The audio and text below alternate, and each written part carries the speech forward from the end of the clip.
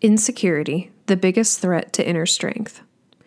Do you remember how excited you were at the beginning of your career?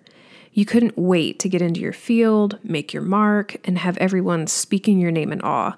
Somewhere along the way, though, something happened, and now you struggle to regain that fierce optimism. Catherine Gates, Executive Director for Women in the Marketplace, guides us through the idea that our lack of inner strength and resilience stems from allowing insecurity to win, and how we can rally against that insecurity to win back our drive. In your opinion, as a leader of an organization, what has been the biggest enemy to inner strength in your employees, especially women? The biggest enemy to inner strength for the women I work with, and even myself, is insecurity. Putting too much stock in what other people think. Insecurity can show up in so many ways, but it is often the unfortunate result of experiencing years of microaggressions. Even women who start out confident and passionate, ready to take on the world, begin to doubt themselves when their ideas are all too often dismissed or stolen. On top of that, women are often asked to take the notes and make sure there's coffee and water, while men are rarely, if ever, asked to take on those tasks. Even if women aren't told directly that their time is not as valuable, the way they are treated can communicate more loudly than if it was said with words. The crazy part is so many of these women are highly intelligent, incredibly skilled, and excellent at what they do. It would be easy to assume they have the confidence that anyone with their talent and dedication should have. But the fact is, too many women give in to doubting themselves, spending precious brain space and energy worrying about what other people think. They would benefit greatly from simply having their leaders communicate the value that they see in them. That would go a long way. Why do we struggle with resiliency and feeling confident about ourselves? Women don't always start out struggling with confidence. Those who have high aspirations for their careers often start out with as much ambition and confidence in themselves as any man. It's often the experiences women have once they enter the workforce that contribute to their struggle with resilience and confidence. For example, women are often perceived as less competent than men until they prove otherwise. Men, on the other hand, are assumed to be competent until their results show the contrary. There is also still substantial inequity with respect to pay. On average, women make 20% less than men with the same qualifications and skill level. As a result, women have come to believe they are 20% less valuable than men. To make matters worse, women struggle with finding role models, mentors, and sponsors who can support them in their growth and advancement. Men in management and executive positions are more likely to sponsor and mentor men. It's hard to emulate what you don't see and challenging for anyone to advance without support. Women who are determined to climb the corporate ladder have a tendency to think they need to be more like the men they see in order to be successful.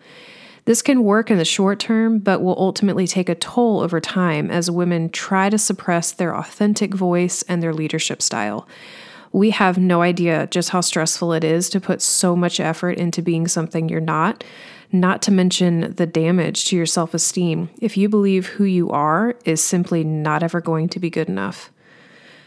What are ways you personally build up inner strength and bolster your resilience?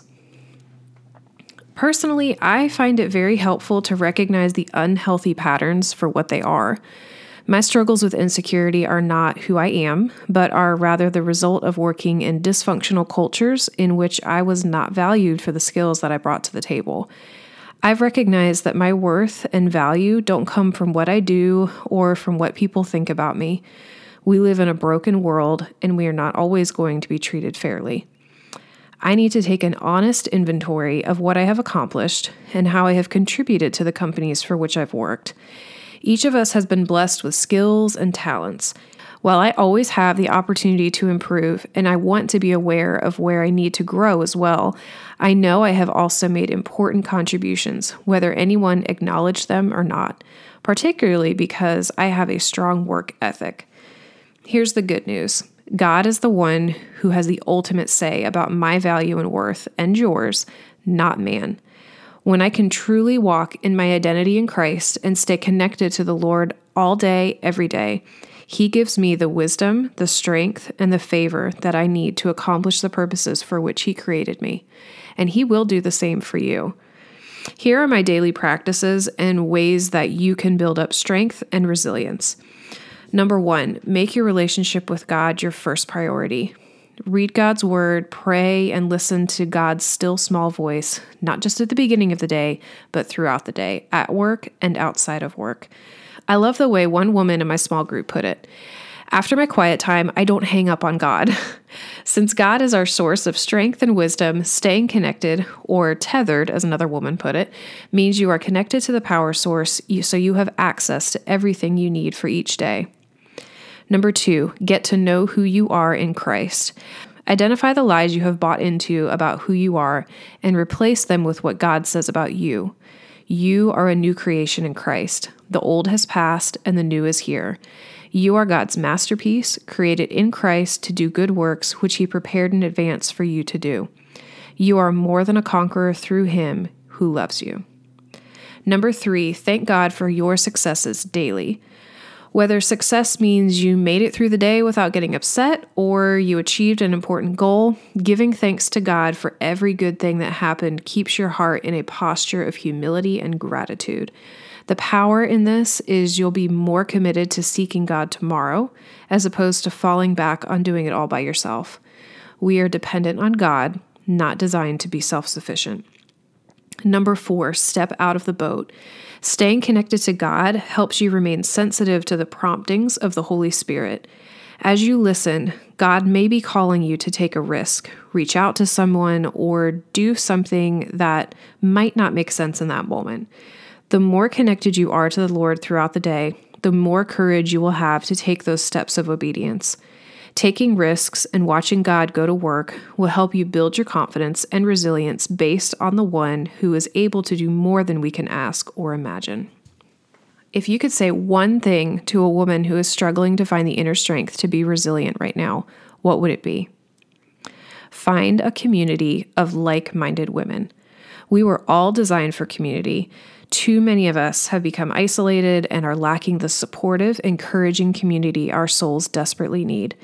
I'm talking about a small group of 3 to 6 women who also want to honor God with their work and with all of their life. An important part of honoring God is stewarding well the gifts and talents He has given you so you can accomplish the purposes for which He created you. Small groups take time, but when it's done well, the time invested in relationships will pay dividends. The Bible tells us, as iron sharpens iron, so one person sharpens another. When we come together with other women who are also committed to their growth and for a purpose, the conversations you engage in will be life-giving and help you support each other in facing challenges and achieving goals with grace.